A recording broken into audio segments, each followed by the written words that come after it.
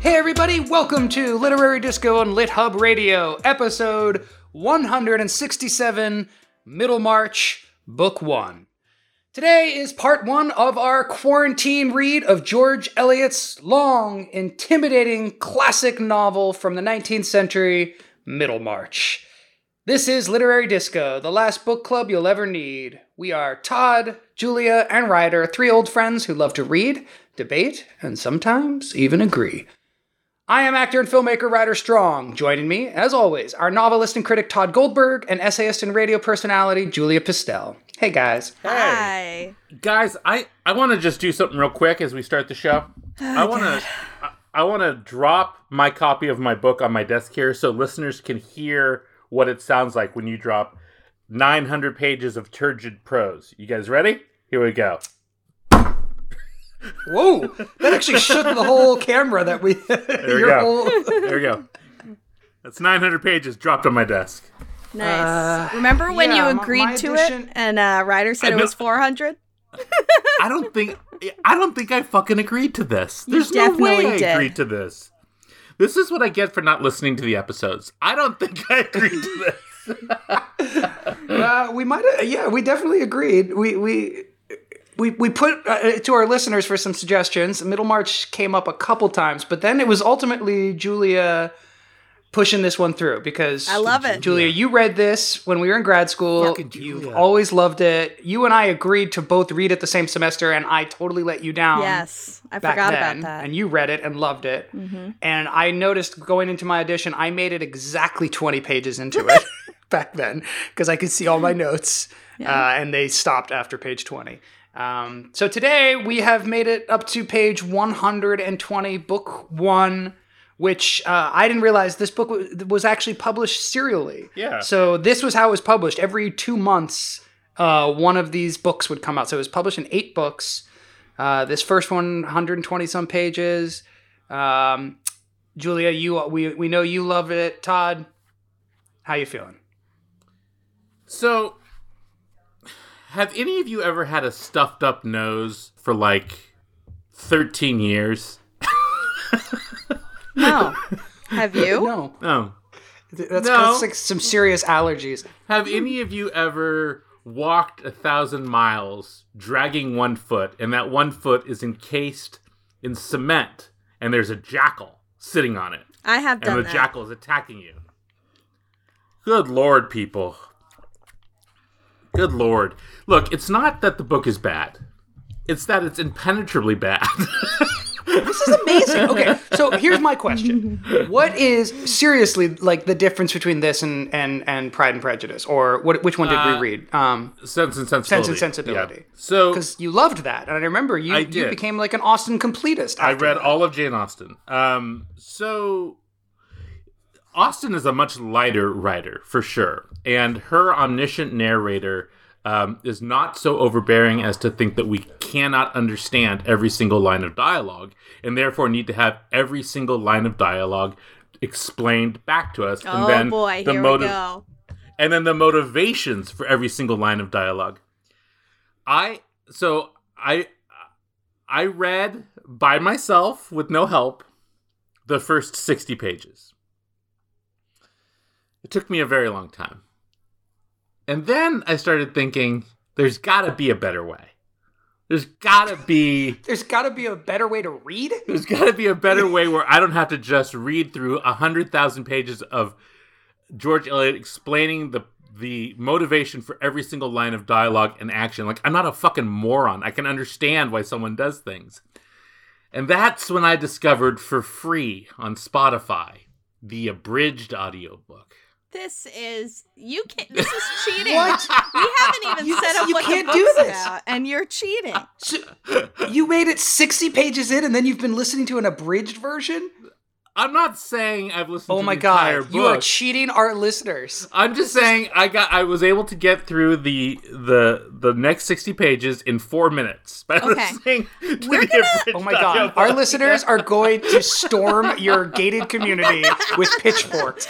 We have made them, if you're reading along at home, do you know how pissed you will... Hey, these people... Look, when you're in the middle of a vast global pandemic and you're like, am I going to make it through the next week, the next month? Do you want to be like, what did you do in your last month? Oh, I tried to get through fucking poor Dorothea's turgid ass prose. All right, hang on. Stop. As Ryder and I discussed off air, we've been spending a lot of time with our children and our fuses are short. I refuse to let your fake frat boy anti-intellectualism drive the conversation around this fucking masterpiece. Look, stop. I've gone back and looked at many of the other passages that I missed. Okay. Looking at a passage is a complete trash. And you know it. We need to back up. We need to set up the novel as usual. And I am not doing this for 8 episodes because we just finished another 100 pages, 2 minutes. There's a lot to talk about, even if you don't love it, but you cannot start. We are 6 minutes and 6 seconds in, and you're already cheating. Let me just ask you this. Can't I go half and half? Like, no. For every 50 pages I read, I can listen to the abridged audiobook for 50 pages? No, you are so the guy doing Cliff Notes and showing up for the test. Like, ugh. And getting fucking A's. Yeah. Ugh. Awful. No, you have to read this thing. Okay. Yeah. Well, I'll look into it. All right, let's set up the book. Let's talk about the book. Okay. Boom! Another 100 pages done. George Eliot, whose real name was Mary Ann Evans Cross. The book Middlemarch was published between December 1871 and December 1872, so over the course of a year. And then it takes place 40 years earlier, interestingly. So it's set in 1829, 1830. Where is that? I don't. But anyway, it's a story of life in the town of Middlemarch, a fictional town. In England, and Dorothea is our main protagonist so far. I actually know nothing. I haven't read any summaries or whatever, so I'm just putting this together based on the 100 pages. So far, our main plot lines have been Dorothea getting married. Yes. And deciding to marry an older man as opposed to the younger man that everyone sort of expected / wanted local hottie her to marry. Oh, right, Dodo. Whose name is, how do you pronounce it, do you think? Cheatham? I think Chettam, but... Chettam? Okay. Yeah. So Chettam was the guy that everyone sort of expected her, and he was holding out hope for Dorothea, because she is beautiful despite her plain dress. And he seems like a nice dude. Like he does. He seems like a good Colin Firth character. Totally. And then there's a new storyline that sort of develops in the last 20 pages that we read that introduces another love story between Rosamund, or Rosie, Livy, I believe is her name. Lydgate. And Lydgate, the curly-haired artist. Also a good Colin Firth character. Okay. You know what, Todd, let me just stop you right here. You have listened to an abridged audiobook, so we're going to set some ground rules. I read a great deal of this. Listen, you can be the authority on how names are pronounced. That is allowed. You cannot fit every character into Colin Firth, Alan Rickman, and Hugh Grant, as I know you're going to do. So just stop it right now. Mr. sister had made a wealthy match and accepted Mr. Bulstrode. Hold on one moment. Who, however, as a man not born in the town, and altogether of dimly known origin, was considered to have done well in uniting himself with a real Middlemarch family. Yeah. On the other... Yeah, I mean, it's a bridge. Sounded like Judi Dench. Pretty good. Okay. Same accent. Yeah. Yeah, so we have our two main love stories. Ryder... Yeah, those are the two main stories, it seems like. Yeah, and then there's some side stories coming up involving money and debts and other potential romances. Yeah, and there's some political stuff that has gone way over my head. Yeah. Right. Because I know nothing about, like, the Whigs and whatnot. But it also seemed, it only occupied a couple pages, so I'm hoping it doesn't occupy too much more. I'm much more interested in just the romance So, stuff. yeah, in general... Go ahead, Todd. Are you really interested in the romance? Like, do you really care about what happens to Dorothea? Yes. Surprisingly, I do. Like, I this is why I'm surprised you don't like it, because you like Jane Austen. And for me, this is much like, I feel like the first 5 pages dispensed of an entire Jane Austen novel. Yes, and like, it did. Yes, and I was like, great. Okay, so we're gonna get into it more than the whole like marriage plot, which occupies an entire 300 pages in Jane Austen. That's what drove me crazy. It's like, if we're just gonna be rooting for somebody to get married, and that's like the be all, and people can go back and listen to my complaints about Jane Austen. Whereas this seems to be interested in something much, much, more, I guess, metaphysical or philosophical. This question of like Dorothea's like approach to life and her picking a husband and ideas. And I'm like genuinely curious if I feel like she's set herself up for massive failure. She's marrying some 50-year-old guy. Like, I am so much more interested in that than, whether so-and-so ends up with Mr. Darcy in Jane Austen. Like, so yeah, like I'm totally on board, because it's going to be like, Dorothea seems like an idiot to me. A very, very smart idiot. And I love smart, dumb characters. Like, that's one of my favorite things in literature. Like, when somebody is like, thinks they're really, really smart, but they're actually doing really stupid things. Like, that's the best. Yeah, because you're sitting there going, don't do it. Dorothea does sort of have an Emma-like countenance to her. And it's not look, to be fair, it's not the story or the characters that are bothering me. It's the writing. Okay, stop. My turn. Okay. All right. So we can get into the writing in a minute, but I think rather than coming at it like it's hard or we don't like it or whatever, I think we should back up and talk about what Middlemarch is about. And this will become more interesting as we go through. But clearly what Middlemarch is about is people getting what they want or getting what they think they want and seeing how that unfolds over time. And, it takes the narrator. This is why we're going to go to the mat for 8 weeks, Todd. Like, the narrator and the writing is why people do love Middlemarch, because it takes such time and care to run emotions through an analytical yet super generous framework. So there's moments where you meet characters that in Dickens or in Austen would be like a really well-written joke, but George Eliot, I'm sure you find this insufferable, she'll be like, now don't judge, this is how this person sees the whole world.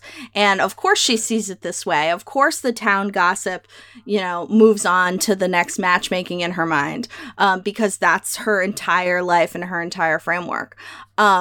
And when you take these big characters like Dorothea or even Casaubon, and I think you probably don't like this, Todd, because you're closer in age to the dried up old scholar than sexy.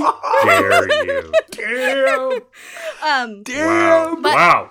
Shots fired. That's why it's good. This is why it's good. You know what I mean? So I had some passages that I dog-eared or made some notes in, where she just does this to a degree that is so intense, that it's amazing. And we're only an eighth of a way through it. She's already delivered like a full analysis of like 20 people's worldviews. Like, that's so easy. You know what I mean? Yeah. So my favorite thing that has happened so far is that Julia just used a 19th century novel to OK Boomer talk. Yeah, that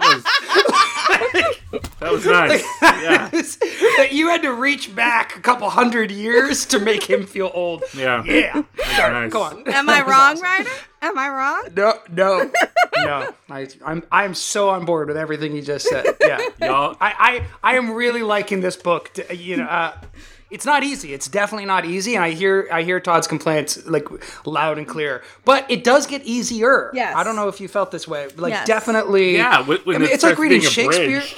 Every time I open Shakespeare after like a couple years away, it's always like, oh my God. Yeah. And then within like 5 pages, you're like, oh yeah, no, I get this. You're like learning to swim. I remember the word anon, whatever. And like in this book, this is just, it's just realizing you can't read fast, and we talked about this with Austen too. It's every 19th century, but you can't read fast, and that's really good. But see, here's the thing is omniscient point of view in general makes me crazy, and I love it. And now this is of course the text of the omniscient point of view.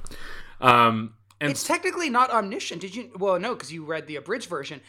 No, she starts referring to herself. We get an I and a we. Yeah, it's weird. Really interesting. Weird. The narrator does identify herself, I'm assuming, as a singular identity. Yeah, but that's still omniscient. I mean, it's limited authorial omniscience. Sure. I was just surprised to find an I, really late in the game. Yeah, what? It happens on like page. I read that part. That was on page 72 or something. But yeah, it was bizarre. It's the sort of lack of trust of the reader. Now, before historians attack me, because Literary Disco is filled with historians, I understand that the reason I feel this way is because I have a history of reading literature, and that when George Eliot was writing these books, no women were writing books like this. No one was writing books like this.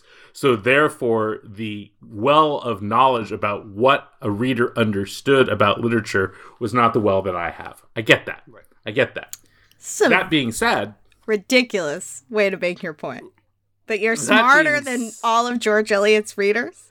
No, that the expectations of what we get from a book and what we need from a book quite obviously change over time. I don't need 500 words explaining why Rosamond and Mary talked faster than their male friends. I got it. Like, I understand that. But it's like plainness has its peculiar temptations, and vice is quite all the... Oh, Jesus fucking Christ, man. I get it.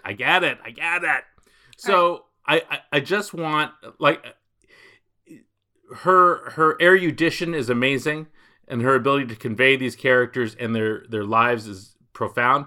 But what's also profound is that her ability to convey them through simple and concise description and dialogue is already there. And so you can jump to the end of a paragraph and know as much about these people as you did as a close reader from hearing the things that they say. But that's... Okay, so it's funny... Well, the scene you're referring to is the last scene in the book. So I also picked out some paragraph from this section as an incredible example of her analyzing something to a degree that you find annoying. And I'm like, wow, this is so 20 layers deep in that, in a way that a lesser writer would just be like, yeah, and then they fell in love. So there's this scene where she and Lydgate, so she has to go get her riding crop because she's got to go. And he gets to her riding crop first. Okay, everybody?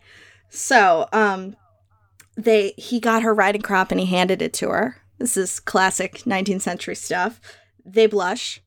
And then we have this. There's someone bows. There's some bowing, as I recall. Okay.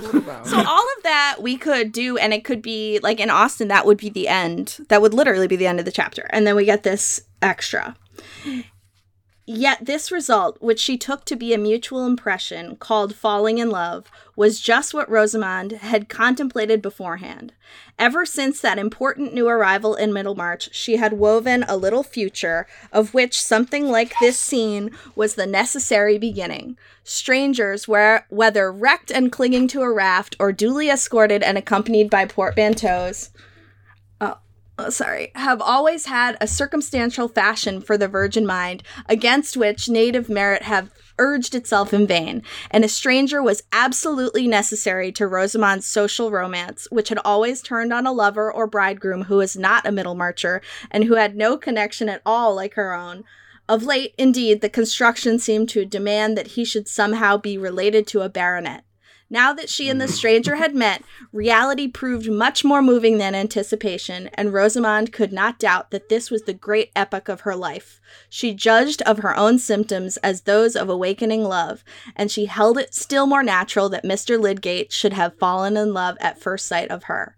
These things happen so often at balls, and why not by the morning light, when the complexion showed all the better for it? That's so good. That's Come one on. of my favorite passages. Yeah. When I hit that line where she's like, she wove herself a future, I was like, what? Yes, this is so good. And that's man. I mean, I don't feel like there's any other way to describe that. I mean, that is getting granular. Yeah. It's so detailed. It's like because it's one thing to just say, she felt like she was falling in love, like she always hoped to. And it's another to detail it that much and be like, you have these hopes, you have these expectations, you have these criteria, and then the reality fitting with all right, Todd's putting up his hand. Listeners can't see. So that is a wonderful bit. And then it goes on. Rosamond, though no older than Mary, was rather used to being fallen in love with, but she, for her part, had remained indifferent and fastidiously critical towards both fresh sprig and faded bachelor. And here was Mr. It's like, okay, it just keeps. Yeah. It's like, let me get you a nail, let me hit it as hard as I possibly can with beauty, and then let me cloak it in the mundane. Oh, let me write that one down. Hold on. Yeah, I was gonna say, see, you keep, in your protestations of this book, you keep coming up with amazing analogies. Yeah. On Twitter, you texted us one about the Mekong Delta. So I feel like you're actually inspired a little bit. I agree. To a little bit of wordsmithery that is unlike you. God, I agree. I think you are very, like, of most people, of more than anybody I know, you are very much in the, like, 20th, 21st century prose style. You believe that it is the best and kind of the only way to write. That is correct. And you know, this is partly your job. I mean, you teach writing. That is correct. And a lot of times your job is like stopping purple prose as quickly as possible. Like Correct. That is like most of what you do is like people come to you overwriting things and you have to say, stop it. Just say what. But I think that sort of preconditioned you to reject a book that's this flowery and this involved. Mm-hmm. I do think that were this done by a lesser mind than George Eliot, it would be awful. And I feel like it was all the time. Like, I feel like most 19th century books probably were bad versions of this, but this is really good. Like, it's good because it's true. Like, the complexity of thought, like the complexity that like Dorothea brings to the page is really, it's kind of mind-boggling. Like, I was like, I totally get this person, even though, like, I've never been religious in my life. Like, her, like, sense of, like, martyrdom and, like, intellectual desire. And, like, I just find it so fascinating. And yet she's also kind of aware of how, like, superficial she's being at times about this future husband. It's like, it's just, I don't know. Like, I already, you know, feel really into this person's journey, and she hasn't really done anything besides agree to marry somebody. And the reason it feels relevant, too, is that, I mean, the way that she's described, I wish I had the quote at my fingertips, but it's like she's they use the word ardent a lot. George Eliot uses the word ardent a lot, which is a word I'm like, oh, we need to use that word more because it's the perfect word. But she's described as someone who's ardent and passionate, but just kind of happened to apply it to being super religious. And that is it is so fascinating, and it makes it relevant across time. You know, like, it does make you start to think about people you know who are super involved or aggressively into stuff or see themselves as martyrs, and think of them applying their youthful excitement or their intellectualism to whatever their circumstances have to be, historically or otherwise. And yeah, it's such a cool character to focus on because it's not going to go great for her.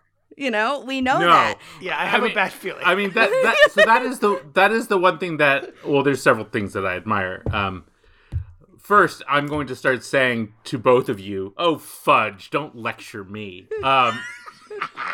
But, you know, the deftness of the setup, like there's no way this cannot collapse in complete and utter woe for every single person involved.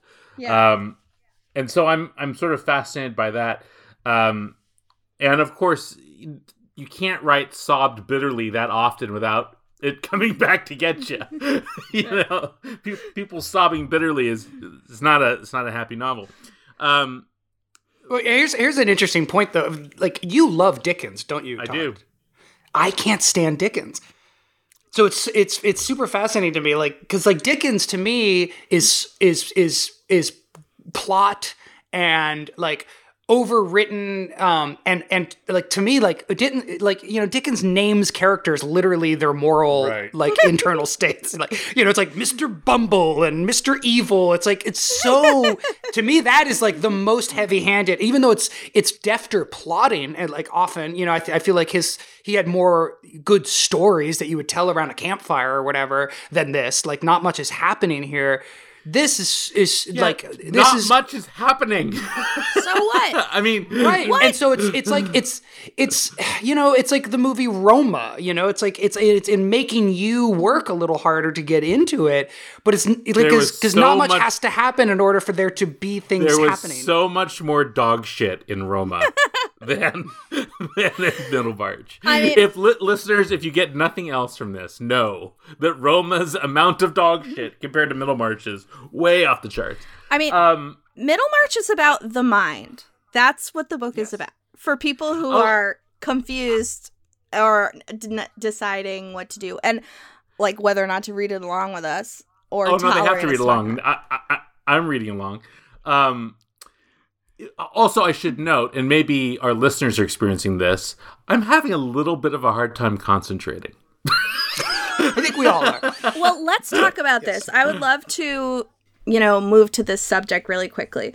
You know, what books do you want to read in a time of crisis? That, to me, this is exactly what I want to read. I also love Dickens, and I have at other, like, hard times been like, this is it. I'm going to read Bleak House or whatever, because I want to, like, be completely subsumed in another world, and not only another world, like another tone of life, you know? But you're not seeking, well, I guess it is a form of escapism, but it's not like plot escapism, right? No. Like you're wanting to sort of slow down moments and like indulge in a fantasy that is detailed and richly drawn, not in like a bunch of crazy things happening and that could never happen in real life. Because I feel like those are the two impulses, right? Like people either want to watch like, you know, giant, you know, disaster movies or something like, that's not a good call actually, but like things that are super escapist. Tiger King. Or they Tiger want King. Yeah, Tiger King. Yeah, Tiger King. Well, see, that's not escapist though, because that's just real. the state of our country. Right. That's real. Like that's who we nominated president. Right. Like that's. So for me, I like to, when I'm like right now, I'm actually reviewing a book for USA Today right now. That's a crime novel, and which is quite good. I won't say the title of it because this will probably come out before the review does. But I like to read crime fiction during weird times like this, for the very simple reason that crime fiction has had these waves of popularity at different times where it's really spiked, noir fiction in particular. Because I like to, in times when I feel like the world is out of control, to read a thing where there is a person who walks into chaos and solves it. Yeah.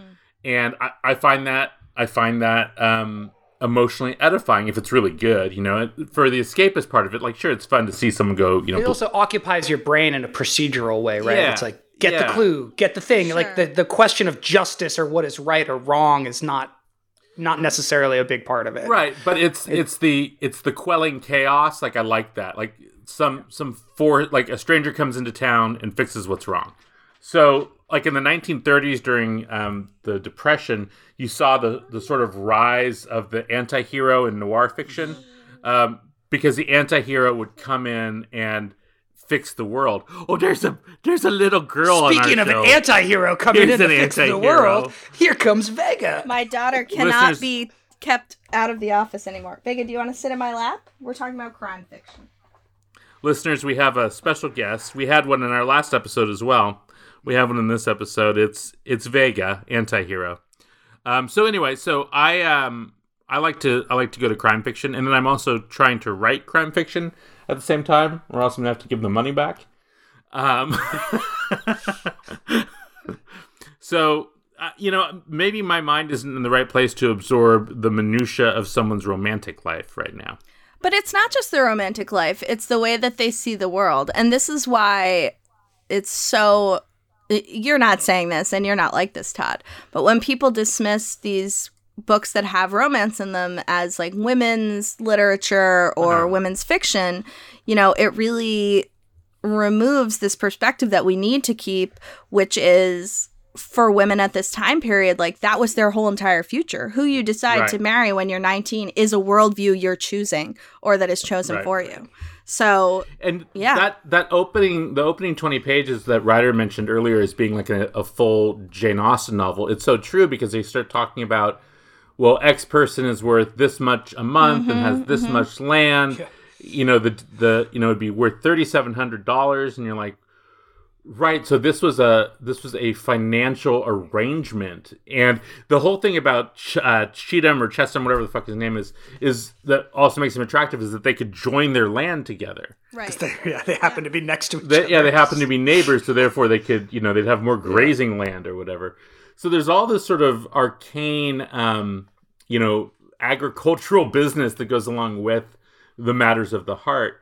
The thing that I did quite enjoy, though, was Dorothea's imagining what life would be like with this great intellectual, where they would only talk about the things that matter. And all their conversations would be about the most important things in the world.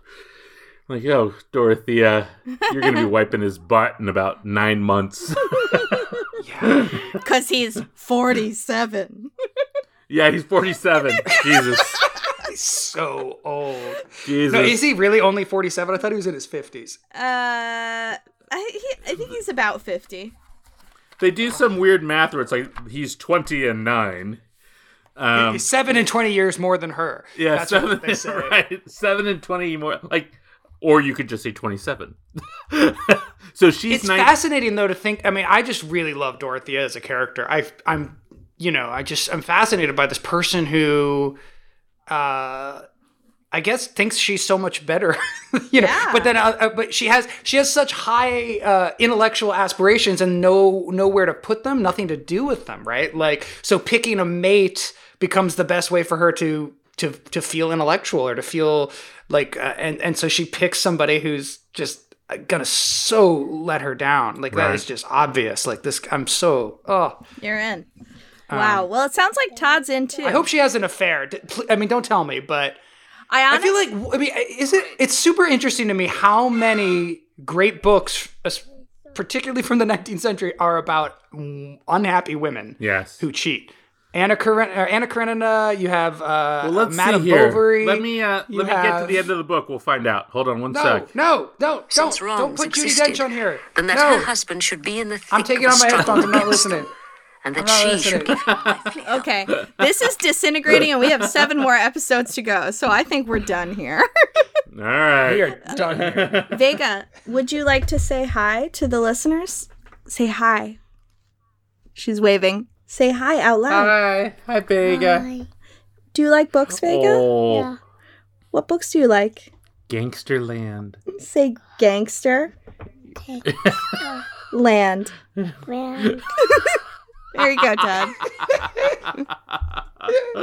She said it. It's a She did. Finally, my blurb is ready. Literary Disco is produced and edited by Justin Alvarez for LitHub Radio. You can reach out to us directly on Twitter @Literary Disco, and please let us know how your Middlemarch reading is going. Happy reading, everybody. Thanks for listening.